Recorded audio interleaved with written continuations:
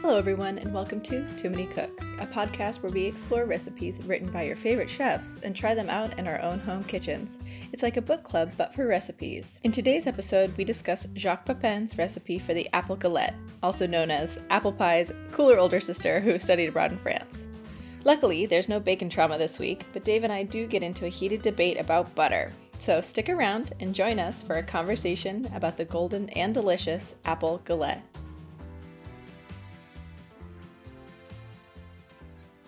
Hey Dave, how are you doing? I'm doing well. How are you?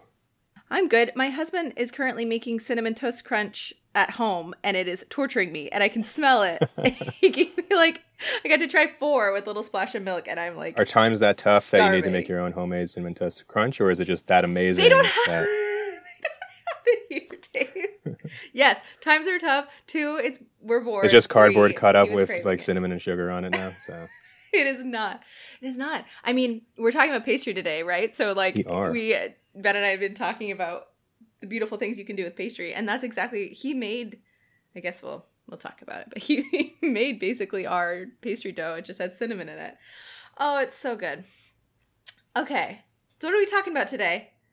We are going to be talking about the Mighty Galette, and not to spoil the ending, but what might be one of the easiest recipes I think I've ever made in my life, especially compared to the end result. So yeah, I'm very excited. Yeah, it's a wonderful episode 3, I think. It's like a nice little breath of fresh air. I'm so excited. No spoilers. Wait, all spoilers. All spoilers. You can turn the recording off now. Yeah.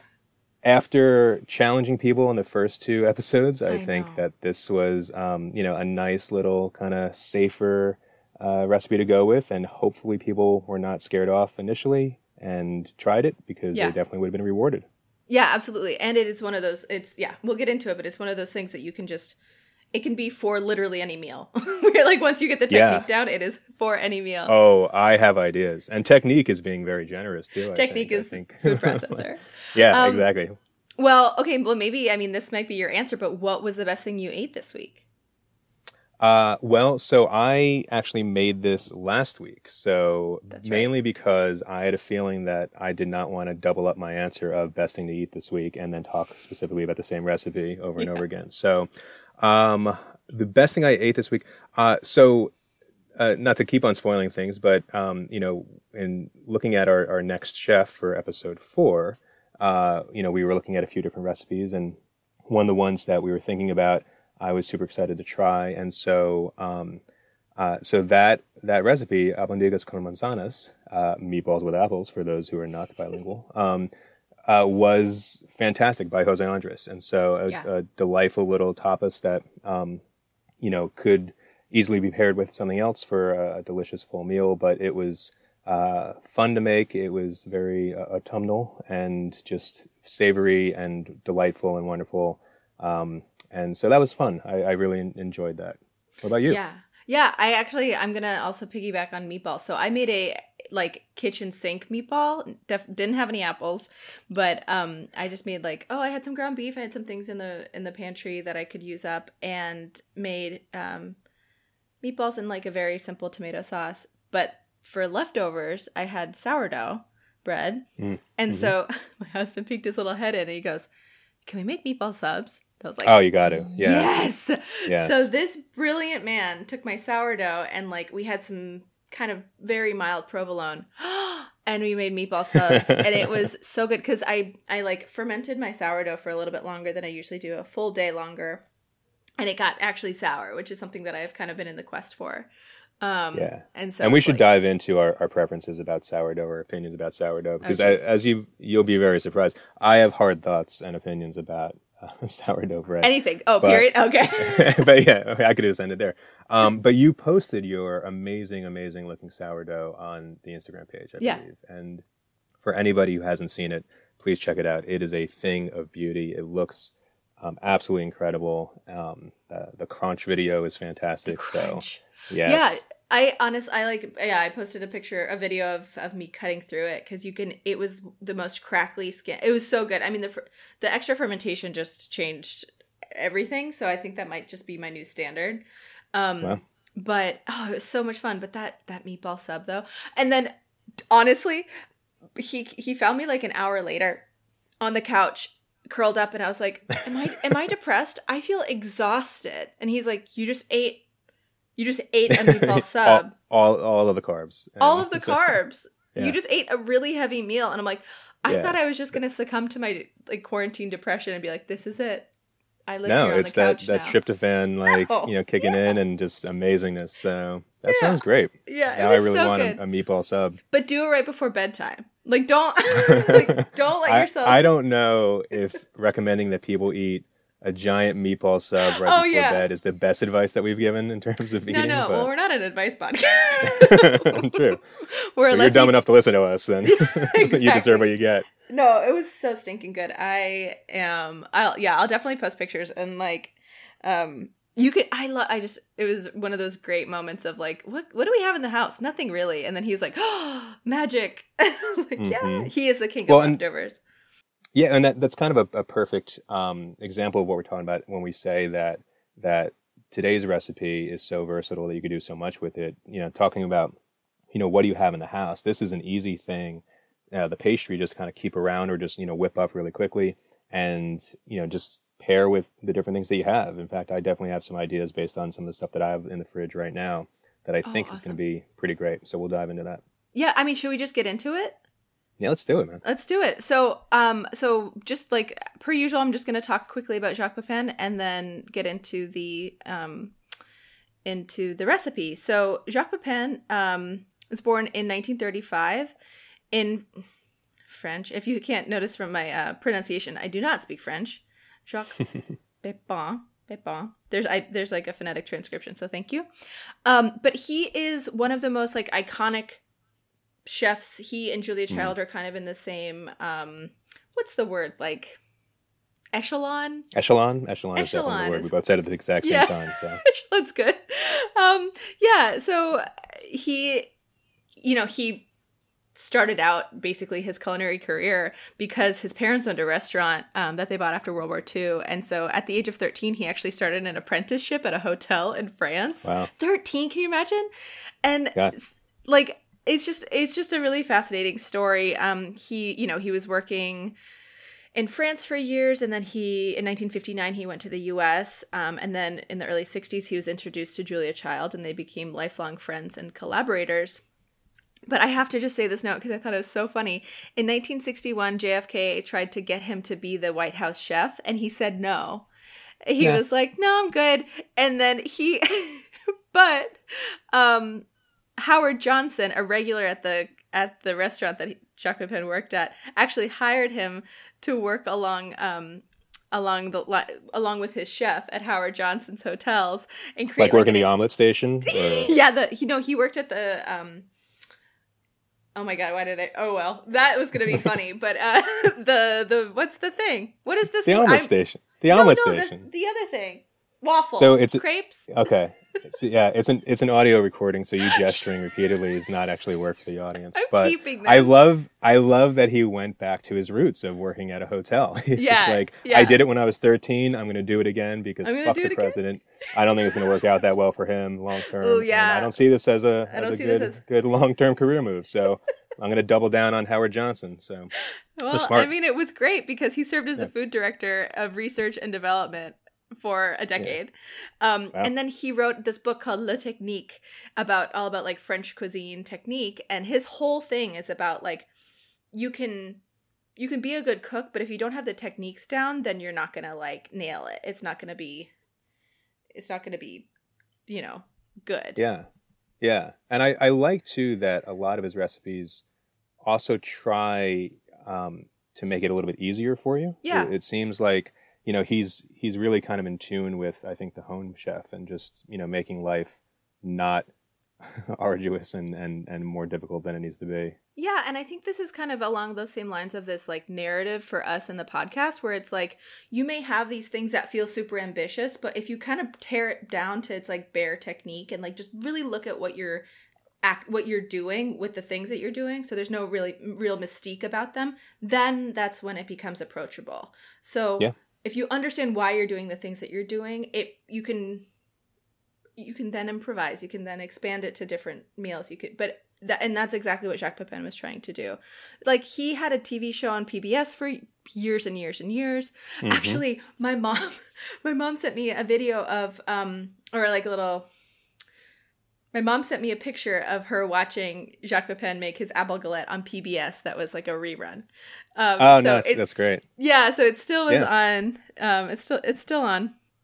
Yeah, no, I was talking to a friend about. I think if you grew up, especially like in the '80s or so, or you're watching, like cooking shows around that time, Julia Child, Jacques Pepin, like there's a number of chefs that were kind of quintessential, and that was probably your first exposure to maybe this higher level of cooking, and and being able to see some of these quote unquote like foreign techniques that maybe you weren't exposed to in small town America or wherever you grew up. So. Yeah, absolutely. And I think what's wonderful about, so Jacques Pepin's book has been used in French culinary schools, his book La Technique, because it really just like solidifies and codifies the technique that needs to be used. Yeah. And for people who don't speak French, that does translate directly to the technique. So it's helpful. I'm just going to let that hang. Because maybe they don't know. So we need like a button that's like dad joke. Dad joke. Yeah, so I think that the recipe, the galette that we're talking about today, comes from his 2011 Essential Pepin, which is like a kind of a synthesis of, or what is the word? Like a collection of all of his his essentials. And Echelon. Echelon. How many times can we say echelon today? As many as possible. So Dave, did you know what a galette was? Yeah, it's a pie that basically has given up on life. It just doesn't try hard enough. It's a topless pie. Is that? Yeah, it's a sexy pie.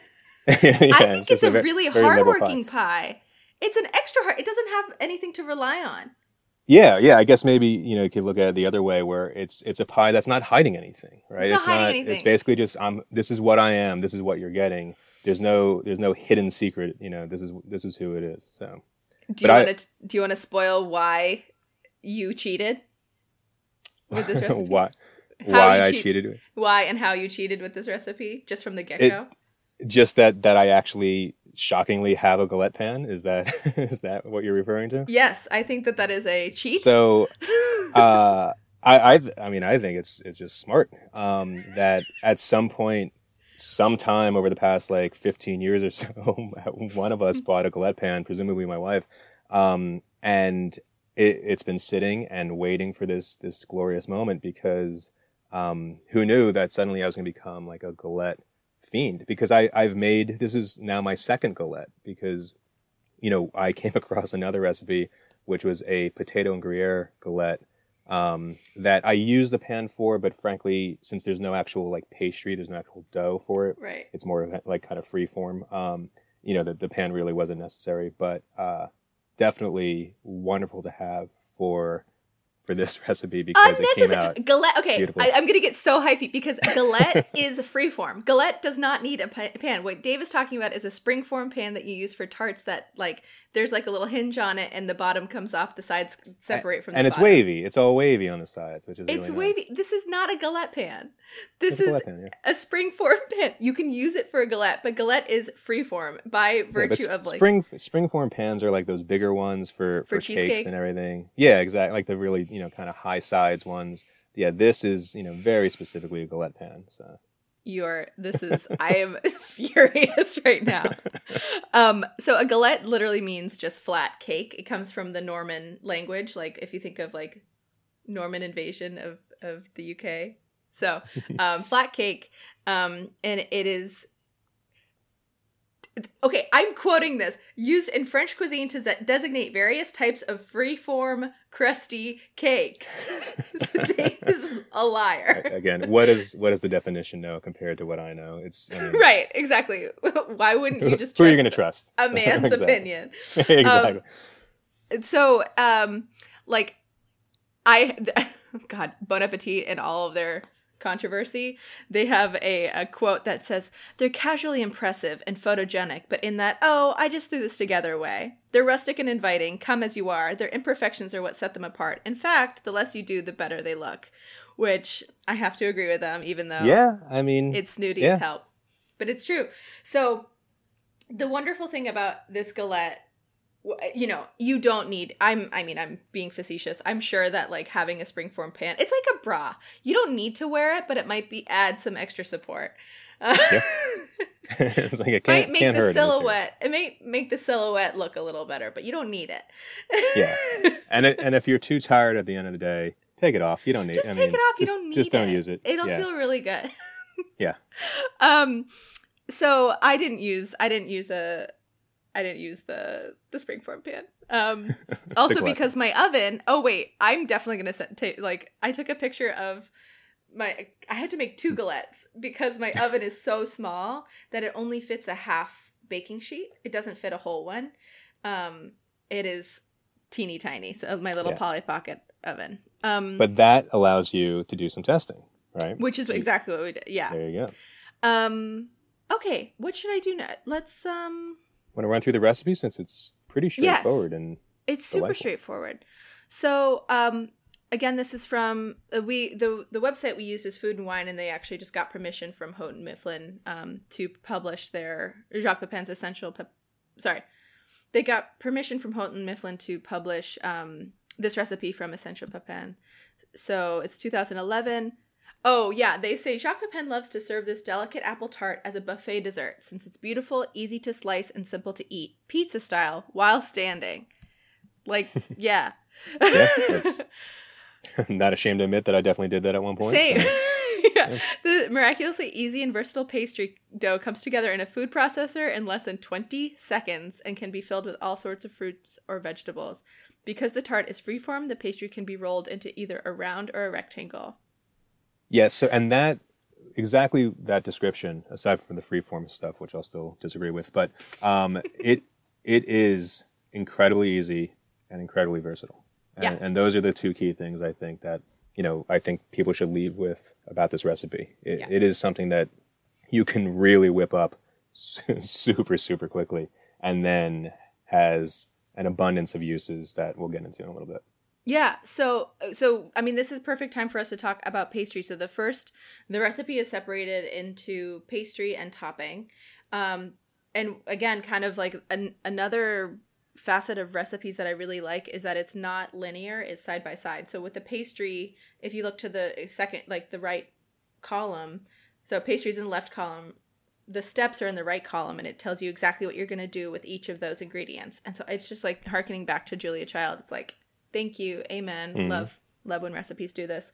So you have 1.5 cups of all-purpose flour, 1.5 teaspoons of sugar, very, very low sugar, right? Quarter teaspoon of salt, 1 stick plus 2 tablespoons cold. This is a trigger word. Unsalted butter cut into small pieces. No. It's very sparse that they specify unsalted butter because butter means butter that has salt in it. You do not need to add, like you have to be specific if you want unsalted butter. Because if I was at a restaurant and I had some delightful bread and I said to a waiter, hey, could I have some butter, please? And if that son of a bitch brought me unsalted butter, I'd be furious. Then you add salt to it. Why am I doing the extra step? The butter churner should do that and add the salt for me. I do not disagree with you that unsalted butter is not delicious. What I am saying is that if you're sitting at a restaurant, hell yeah, I want salted butter. But right. If I'm baking, also known as just butter. Just butter. That's butter. So your issue is with the modifier? My issue is that some people believe that butter, the word butter, makes it unclear as to whether you're talking about salted or unsalted. And I very, very firmly believe that the word butter in and of itself means salted. And that if you have the modifier of unsalted, that's the only time you need it because salted butter is just butter. So, but I'm going to just quibble with you, linguistics, because it could just be a clarification. Oh, clarified butter. There's a joke in there somewhere. Something clarified. I don't want to do that. I don't want to take that step. Yeah. But like, if you look down, it talks about golden delicious apples. So it's specifying which kind of apple that you want to do. It's not saying that an apple by itself is anything but golden delicious. No, of course, because there's tons of varieties of apple, and There's different varieties of butter: cultured, salted, high fat content, low fat content. Vegan. So I agree with all of those except for salted butter. That's just butter. Salted butter. That's just butter. This is hilarious and one of the most random butter boxes that I've ever... I will die on this goddamn hill. I know. Okay, so the other thing that's really funny is that we don't have unsalted butter in Argentina, obviously. Right. You love this. Exactly. But I have to be very conscious about how much salt I add to recipes. So the reason they specify unsalted butter, and most pastry chefs will tell you, let me rewind. Most of the videos that I've watched of pastry chefs making things say we use unsalted butter so that the chef can use their own taste to salt as they like. They can do it. They can control the saltiness.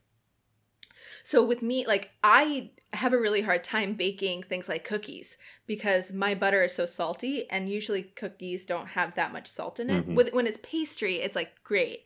That's kind of why I've been in this pastry mode, because you can add a little bit. It can hold more salt in the pastry. My cookies are delicious. They just are. Let's just salty. Be clear. So. Yeah. Oh no. I love salt. No, exactly. I cannot wait. We need to have a poll. Maybe we'll put a poll on the Instagram to see okay, all right, listeners, when you read butter, do you interpret this as being salted or unsalted? Yes. Can I talk to you quickly about pastry technique? Because I have been doing a lot of research. Yeah. I just want to articulate why pastry is one of my favorite things on the planet. And so pastry just means that it's a mixture between flour and fat, and the fat can be lard or butter. Shortening is pretty much lard. And so there are 5 types of pastry: short crust, phyllo, think baklava; choux pastry, think profiterole; flaky pastry, what is that? Like pie? Pie.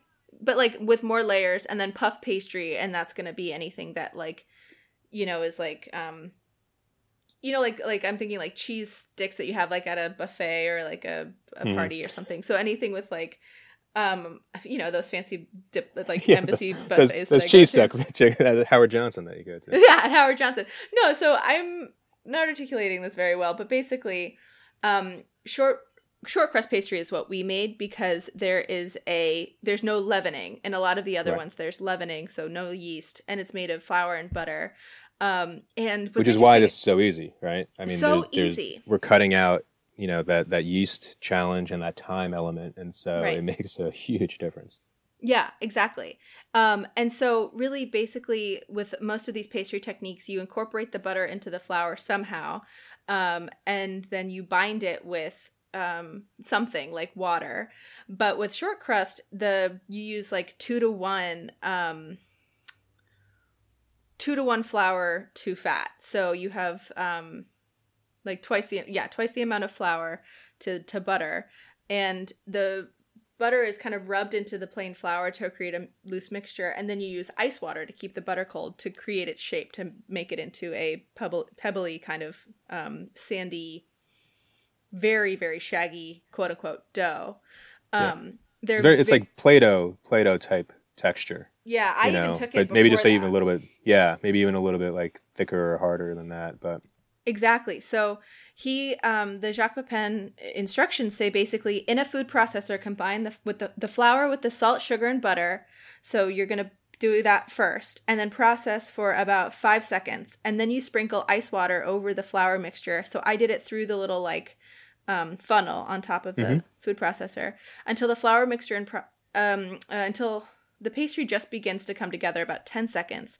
You should still be able to see small pieces of butter in it. Transfer to a work surface, gather it together, and pat into a disc. Wrap the pastry in plastic or wax paper and refrigerate until chilled. So I did this so that I actually poured it directly onto a piece of saran wrap, And so then I covered the saran wrap over this like very sandy mound, and then I used the heat of my hands to press it into a round sphere through the through the saran wrap. So I used the edges of the saran wrap to kind of keep it tight and actually create the disc itself, and stuck it in the fridge. Yeah, I pretty much did the same. I just threw it on some wax paper. Yeah. Put another piece of wax paper on top, smooshed it down, threw it in the fridge. It took us longer to describe all of that than it does to actually make the pastry. I mean, literally, like it is the easiest possible thing. And so you definitively can make double batches of this. You could, make one, use it. And it says you can use it immediately. I mean, if you're already kind of ready to go, you don't have to put it in the fridge. And you could definitely save one to use, shortly, the next day or something like that. It is very, very easy. I was so excited to hear you tell me that you loved this so much that you were actually making a second time. Yeah. And it does recommend a food processor. Quick question. Could you make this in like a blender? If you didn't have a food processor, could you make it in a blender? Blenders are tough. I would actually recommend you do it by hand if you didn't have a blender. So blenders, the conical blade of a blender makes it so that a lot of heat is generated through the friction of the blender kind of going really, really fast. It also goes a lot faster. Mm-hmm. And so your blender is used what you want to like make it liquefied. A food processor, because it's got that like flat blade, you can emulsify things like a hummus or a pesto, but it's better for like, you can also control the pulses.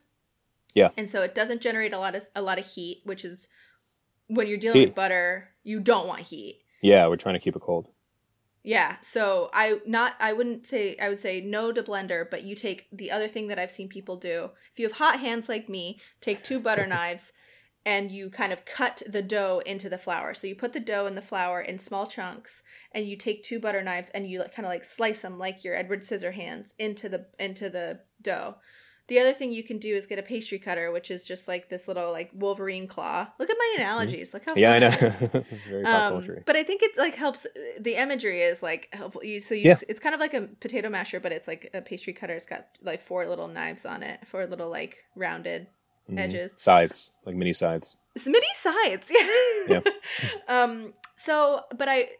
It is very doable to do by hand. It's just the food processor makes it 20 seconds as opposed to it would probably take you a couple minutes. And there's no hot hand issues. Yeah.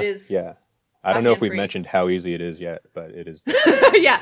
Should we move on? Let's move on. Let's talk about the apples. So the topping. Yes. So, let's say your dough is chilling in the fridge. You take your 4 Golden Delicious apples. I didn't use that. What kind of? I didn't have Golden Delicious. I use Golden Delicious because I'm a purist. But okay.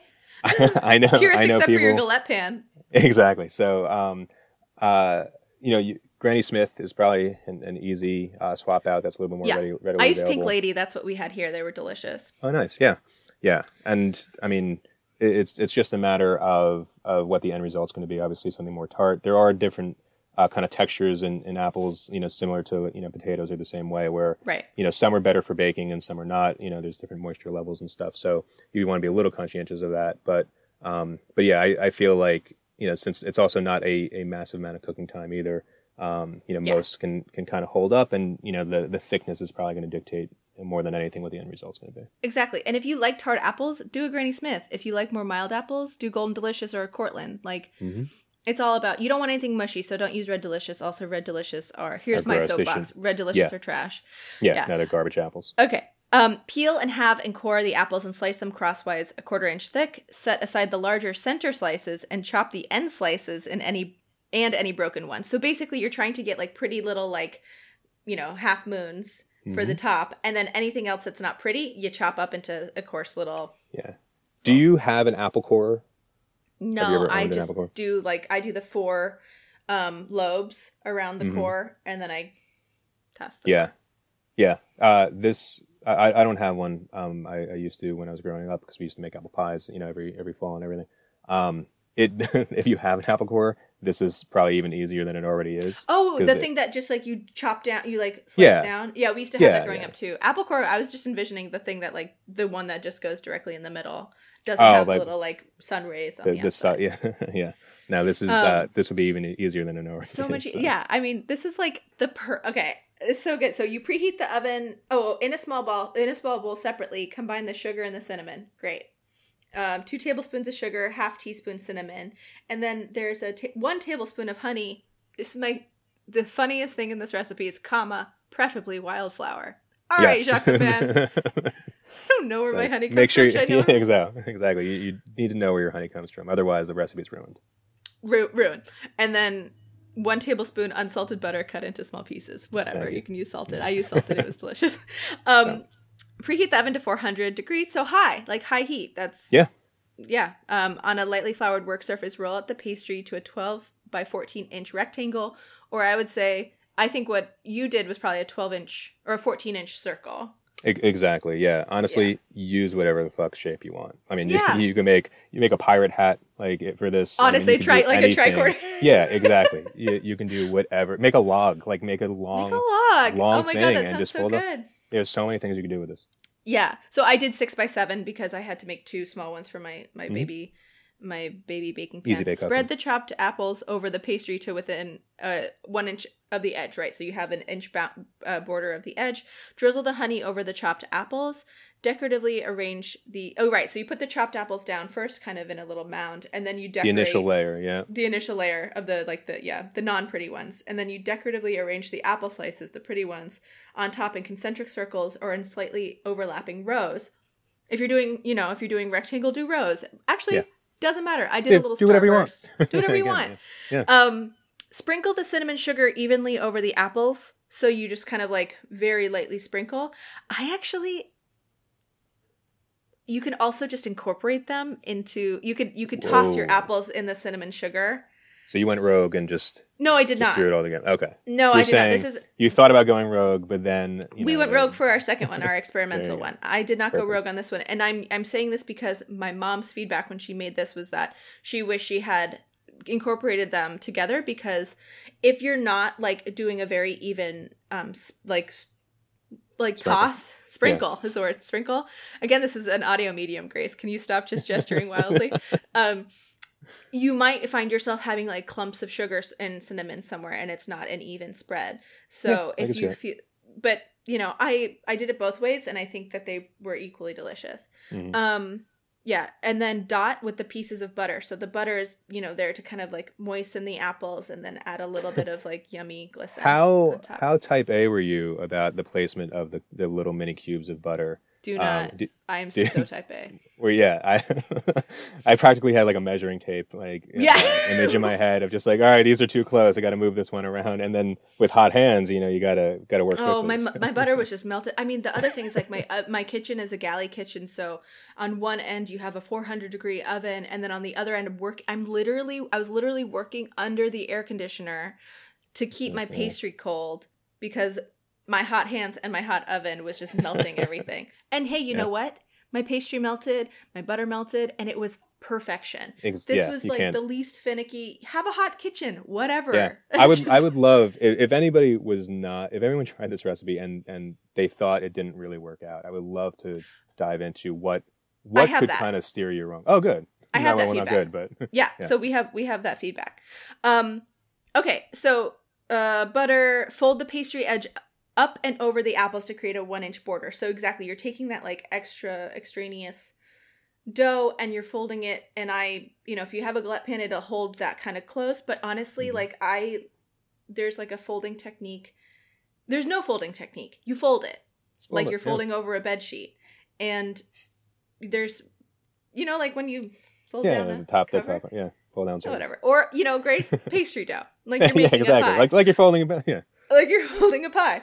But there's going to be like a little overlap in some sections, and that's the best part. And then like, and what's wonderful is if you like more pie crust, make it more than 1 inch. Yeah. Or have your, whatever the ingredients you're going to be using, have them kind of end and then just do the fold over. So essentially you're just making just the crust. Oh, like or have pizza. Exactly. Or have it spread out. So then you're folding it over. So it's like a stuffed crust, Oh, yum. Oh, I love this thing so much. It's And then bake for an hour until pastry is nicely brown and crisp. Transfer to a pack to cool. Yeah, I took it right off the I had like parchment paper and I just put it right onto a cooling rack because I didn't want it to Yes. keep cooking the bottom. Yeah, exactly. I will say, keep it, around 50 minutes or so. Keep an eye on it. Yeah. Especially if your oven really might not be calibrated, it might cook hot or whatever.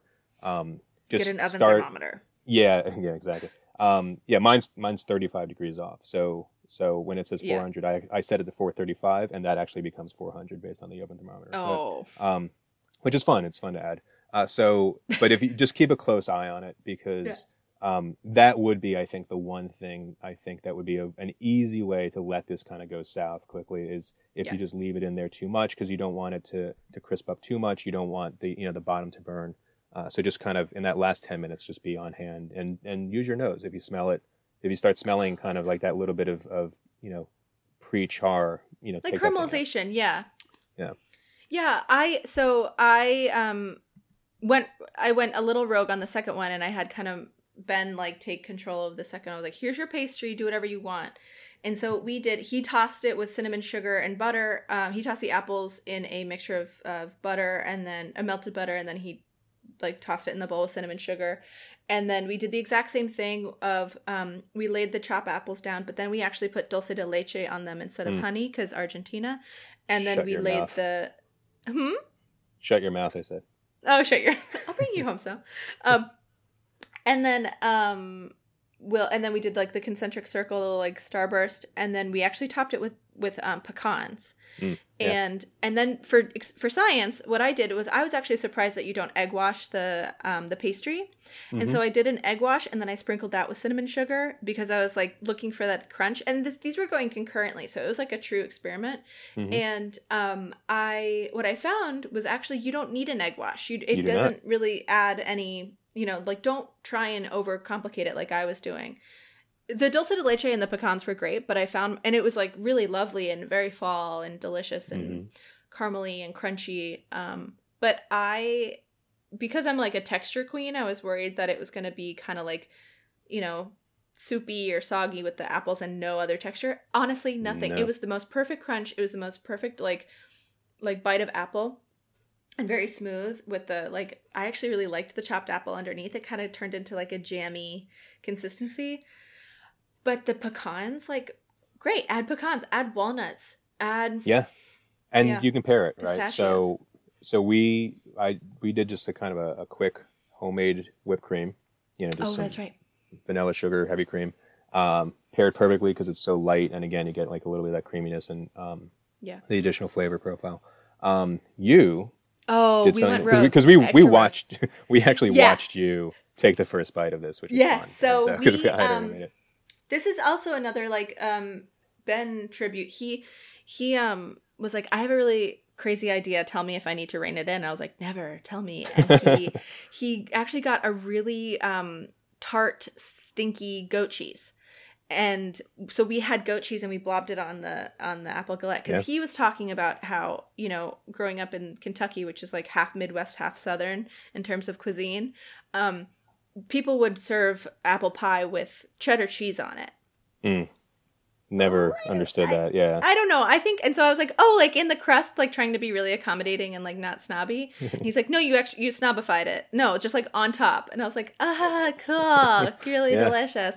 But like, I'm thinking of like a Cabot extra sharp Vermont cheddar, like in the crust. That sounds delicious. Let's go for it. And he's like, no, I mean like a slice of yellow cheese on top. Like orangish yellow cheese. Yeah, and I was like, okay, well, maybe not. Well, yeah, whatever. Yeah. So he like went the extra step and he's like, what about goat cheese? And I was like, that sounds great.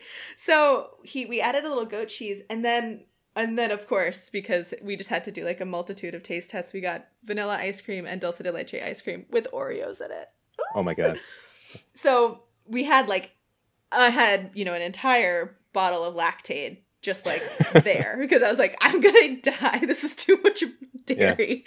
Yeah. But it was so good. I think the goat cheese was delicious and really transported it into like a savory realm. And so I was thinking about like a pear goat cheese thyme or like a Yes. caramelized onion galette So with goat cheese and you're thyme. naming all the ingredients that I'm basically going to be doing for the next one. And so my plan for the next one is going to do probably ricotta, sweet potatoes sliced God. thin with a vegetable peeler, Yes. caramelized onions, and thyme. I've actually done this combination before as like a pizza, and it Oh my works God. out This really, is really so well. good. Yeah, and when you mentioned, so the crust itself is not overly sweet, right? It's not too much sugar. I'm toying with the idea of decreasing the sugar just slightly and increasing the salt just slightly, just to see if I want to get a little bit more of savory in there. But honestly, The only thing I'd say the sugar is actually giving you just that caramelization. So I don't really think it's actually lending too much sweetness in the dough itself.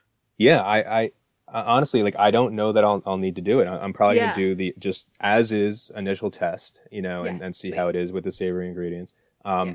and then go from there. I mean, if I feel like, oh, I want that crust a little bit, less sweet or a little bit, more savory, I can make the adjustments. But and then you said pear as well, and so doing this with pear instead of apple, I think, Yeah.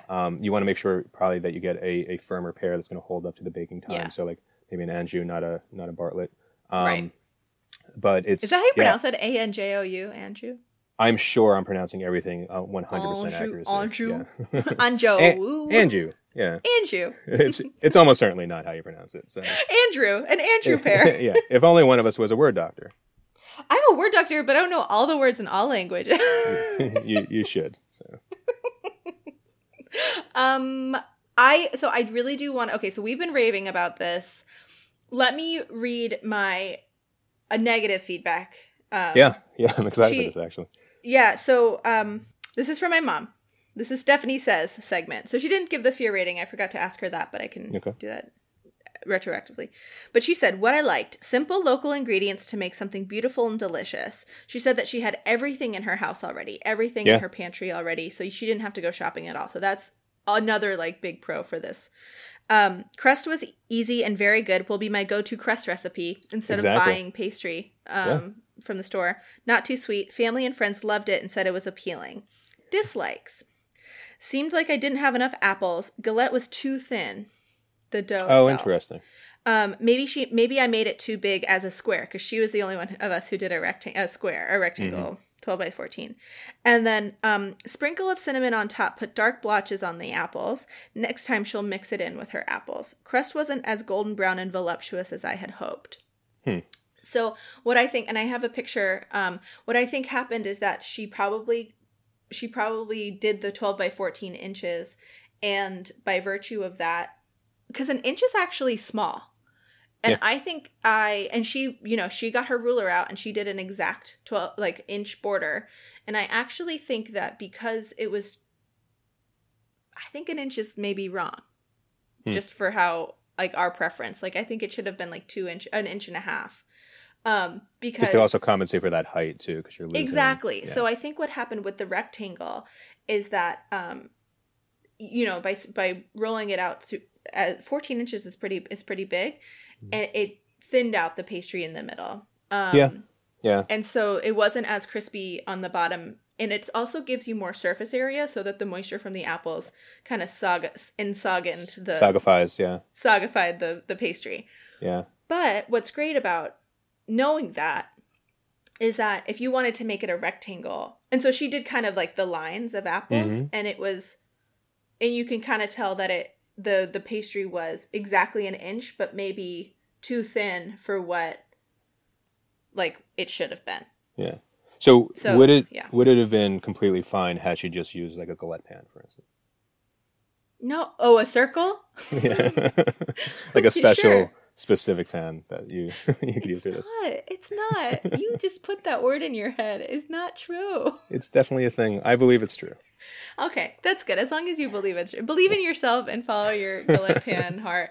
I think that if she had maybe, so I think I raved about it so much. She's like, wait, what am I missing? And I'm like, well, I think we should just, because it's one of those things where depending on I don't know, it could have been too hot in her kitchen. It could have been the apples were too wet. like maybe, Yeah. like it could have been something. Yeah. It seems though, I mean, based on what you're saying, that it does maybe just being stretched too thin, Yeah, I because think it was just you the do need thinness that of the pastry. structural, you need that structural integrity. That sure. I mean, they're not exaggerating that you can eat this standing up because it Yeah. holds, right? Even though it's got, because it's not, the thing people have to realize is that when you picture like an apple pie, so if you've never had a galette, if you picture an apple pie, there's a lot of like pie filling in there, right? Mm-hmm. And so I mean that is thick, that is heavy, and this is light. The thing I loved about this is because I'm not a huge dessert person at all, so Right. it's not overly sweet, right? So I love that, and it's super super light. Like you do not feel guilty having a sixth of of the pie or whatever your serving It was size like is. a personal since ours were so little, like 6 inches Yeah. across. We had to rein ourselves in because Yeah, we were like, yeah. this is dinner and this is like. Yeah, so it is perfect. So yeah, I would just recommend, based on my mom's feedback, like I would recommend making it a little bit smaller than 12 to 14 inches if you're doing the rectangle, just to compensate for the amount of surface area you're going to have with the apple itself. Because she also said that she didn't have enough apples, which to me makes it sound like the rectangle is too big. Yep. Yeah. So That's great feedback. It was really great to hear. Did we have another audience feedback? Yeah. So my friend Kathy once again tried the recipe, which I really appreciate. She actually bought a brand new food processor for it.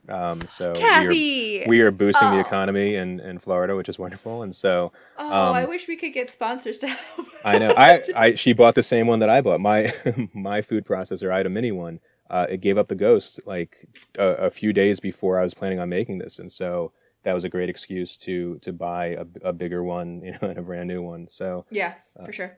Inside scoop: I actually purposely broke the mini food processor just for an excuse to. No, I actually didn't. But you did not. I was like, is this going to be one of those Easter eggs that we put for Jess to see if she hears it, if she listens? Yeah, it's like, you did what? She like slams open the door after like taking a walk, and she's like, "You do."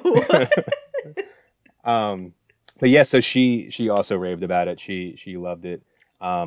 So she did the fear rating. She gave it perfect scores right across the board, which is our first perfect score. Or it would be the first perfect score if I hadn't rated it first and also given it a perfect score right across. You gave it a perfect score? I did. I did too. 5 out of 5 straight. Yeah. So 5 out of 5.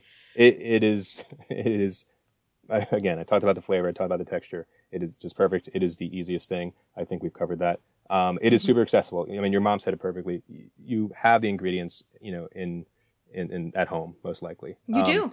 And you do not. I will admit, you do not need a galette pan. You could do it kind of freeform. Jack Hughes. But if you have a galette pan, it's even better. Use it. Hey, if you have something, I hate what is it called? Like single use kitchen tools.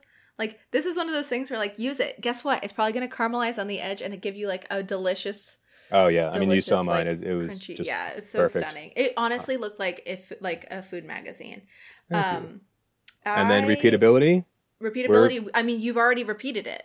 Yeah. I mean, I'm going to be repeating it again. I mean, most likely, even this weekend, I'm going to just try it with different ingredients. And this would, again, if people try this out and fill it with different things, I would love to hear about it, because I think that there really is no limit. It's just about your creativity. And so whatever kind of flavor combinations you come up with, and again, you could do savory, you could do sweet. Let us know. I mean, this is something that I think should be kind of a staple. The pastry itself should be a staple recipe for everybody. And then just filling it with different stuff, every time you get an inclination to make it is kind of going to be a go-to thing for us.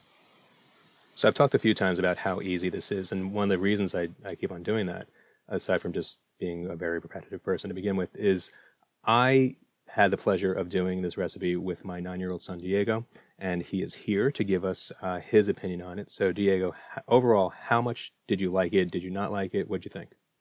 I think it was pretty good, and I definitely think it was worth the time. Good. Well, I loved doing it with you. So let's run through the fear scale together. So flavor, what score would you give it? I think I would give it a 4.5, just because the crust wasn't that, it didn't have that much flavor. Okay. So yeah, it's pretty light and, it's very much a vessel for the ingredients within it. So I think 4.5 is pretty good. Ease. What do you think? Was it easy? I think, yeah, it was definitely easy, so I'd give it a 5. Perfect. And then approachability. Do we have to do anything kind of crazy to be able to do the recipe? No, the biggest thing was the glut pan. I love the galette pan. So what score would you give it then? I think I would still give it a 5. All right. Sounds great. And then repeatability. What do you think? Do you want to make it again? Yeah, I think it's definitely good, and as I said before, it's definitely worth the time. All right. So what score would you give it? I think I would give it a 5. Excellent. Well, I think if we make it again, we have to do it together again because I loved cooking it with you. Definitely. All right. Thanks so much for being with us. Oh my god, Diego is so sweet. That was so nice. Thanks. Yeah, no, he's okay. That actually reminds me. So, I was talking to people and they said like, "Oh, can I use pie crust like store bought?" And I was like, "Absolutely." Like if you feel uncomfortable with baking and doing that, but also just like, "Hey, call me." Just try it. Just call me and I will be on the phone with you for 20 seconds. That's as long as it'll take for you to just chop in a food processor and make this pastry dough. Like I really do think that this is something that, again, you can absolutely modify. You can absolutely get store-bought and then just, like, make it your own if you're stressed out by it. But just try it. Trust us, try it. Speaking of repeatability, I just have to also say, you also made Boeuf Bourguignon again. Oh, I did, yeah. We talked about it.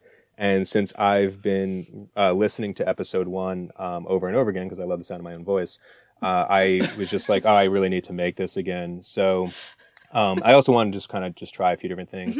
For those who listen to episode 1, I was in the grocery store and I had pearl onions in my hand, and I was just like, fuck these baby eyeballs, and just like threw it away. And so, yeah, just stormed out of there. Because I did consider making it. I did not though, but that's so funny. Don't do it. Yeah, it worked. It worked really, really well. And this time, one of the big experiments I kind of did this time, I mentioned previously that I did it with a very bland, like deliberately bland mashed potato because I wanted. Right. I know it's so flavorful, and I wanted that to be kind of the star. This time, I was like, so I have a great mashed potato recipe that I absolutely love. It's incredible. And so I was like, I'm going to do it with my more legit mashed potatoes.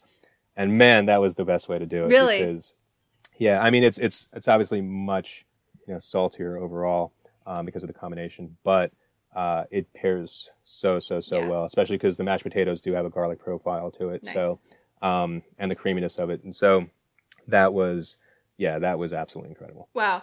I'm so excited. So, okay, to recap this episode, 5 out of 5 from 3 of us. Probably I'll get my mom's fear rating, but she's definitely going to do it again and try it in a circle. And then like replicability is kind of the name of the game. And maybe like in hindsight, the steamed buns are actually not as replicable because I was so proud of doing them, of just like checking it off and being like, I have accomplished that hard recipe. I've accomplished that, so I'll do it again. But looking back at it, like I would 100% rather make this galette than make those steamed buns. Oh my god, yeah. So yeah, awesome. You can make it listening to this episode. You could just do it during the time. I mean, with ease. Yeah, so. Do that challenge. Yeah, start. So let's talk about the recipe we're going to be previewing next episode. So we are going to be doing. Oh, your man, your love, Jose Andres. Yeah. So I'm a huge fan of Jose Andres. I've been to many of his restaurants in the DC area. My office is across the street from one of his Jaleo locations, so I've been there. I mean, countless times. Yeah. But even separate from how much I enjoy, his restaurants and his food and everything. The man himself is an absolutely incredible human being. His humanitarian work, especially over the past few years, has been just inspirational and heartwarming and desperately needed. Right. He's done so much for different people, and it's just wonderful. And so I am super excited for people who maybe have never had his food, because right now he's another person kind of like Dave Chang, where maybe of him, maybe because of Jose Andres' work now, and socially you might have heard of him. And so this is a great chance to kind of, experience some of his food And if you have been in one of his restaurants, since he does have kind of very different type of styles and based on the restaurant itself, this is a chance to kind of maybe experience a different cuisine that you haven't been exposed to yet. Absolutely. So yeah, he has a really wonderful kind of like tapas. He incorporates like Spain Spanish flavors, Yes. but also Latin American flavors. So what we're going to be doing is a Cuban coffee churrasco, which is a steak dish, a small flank steak, with a side of mashed potatoes with manchego cheese and Spanish olive oil. So these are all Yes. things that are very... What will we be drinking during this? Oh, Are we gonna be I drinking? forgot to link it. I forgot to get the same... And we're making a sangria. Yes, and you have your choice too. So there, he at all the Jaleo locations, and they do kind of change it a little bit seasonally. But you'll see that you could do kind of a red or a white sangria. Right. The base for either is the same, and it's just kind of your choice of wine that maybe differs a little bit, and then there's maybe a couple other ingredients. But I felt like if you are so inclined, and it's such a quintessential Jose Andres. Sangria at Jaleo is such a him thing. Yeah. So we will have that, and that's definitely a nice optional add-on if you're interested. Yeah, so we'll be talking And about I three am components. interested. It's delicious. The tricky thing about the weird ingredient alert for the churrasco, I should say it right, is there's passion fruit. So if you don't have access to passion fruit, I'm also anything like acidic, any like acidic side sauce would also be really good. So I'm gonna link a recipe to chimichurri because it's a Argentine, very acidic, it cuts the fattiness of the meat really really well. So I'll include a recipe for that in the show description. But as always, And in the sangria, Yeah. there's juniper berries, and nobody knows what the fuck juniper berries are. well, I it's have no what you idea. make gin out of. Yeah, but I mean, I know what gin is, but I don't know. I've never made gin, and so I don't think I can reverse it. So No, I have no idea what the hell juniper berries are, but yeah, you know what? Don't worry about it. yeah. Just Google try it. If figure you can out- find it. figure out a substitution. Yeah, It'll we'll be figure fine. out a It's sangria. substitution. You It's can't go sangria. that wrong. No, it's gonna be delicious. Awesome. So yeah, for everyone at home, please try it out. Any of the components, and just let us know. Send us your feedback. You can send it to us on. Now we have our Twitter, Too Many Cooks Pod, on Twitter, and then we have our Instagram at Too Many Cooks Pod, and then our email account is at too many. No, not at. Our email is Too Many Cooks Pod. You don't at know gmail. how email works. No, I don't. Too Many Cooks Pod at gmail.com. We're done. What a good conversation. All right, friends. Thank you all for listening to Too Many Cooks. What do I say? It's like don't forget to sharpen your knives. Don't is forget to my sharpen your... No. All right, everyone. Eat well, be well, and don't forget to preheat your oven.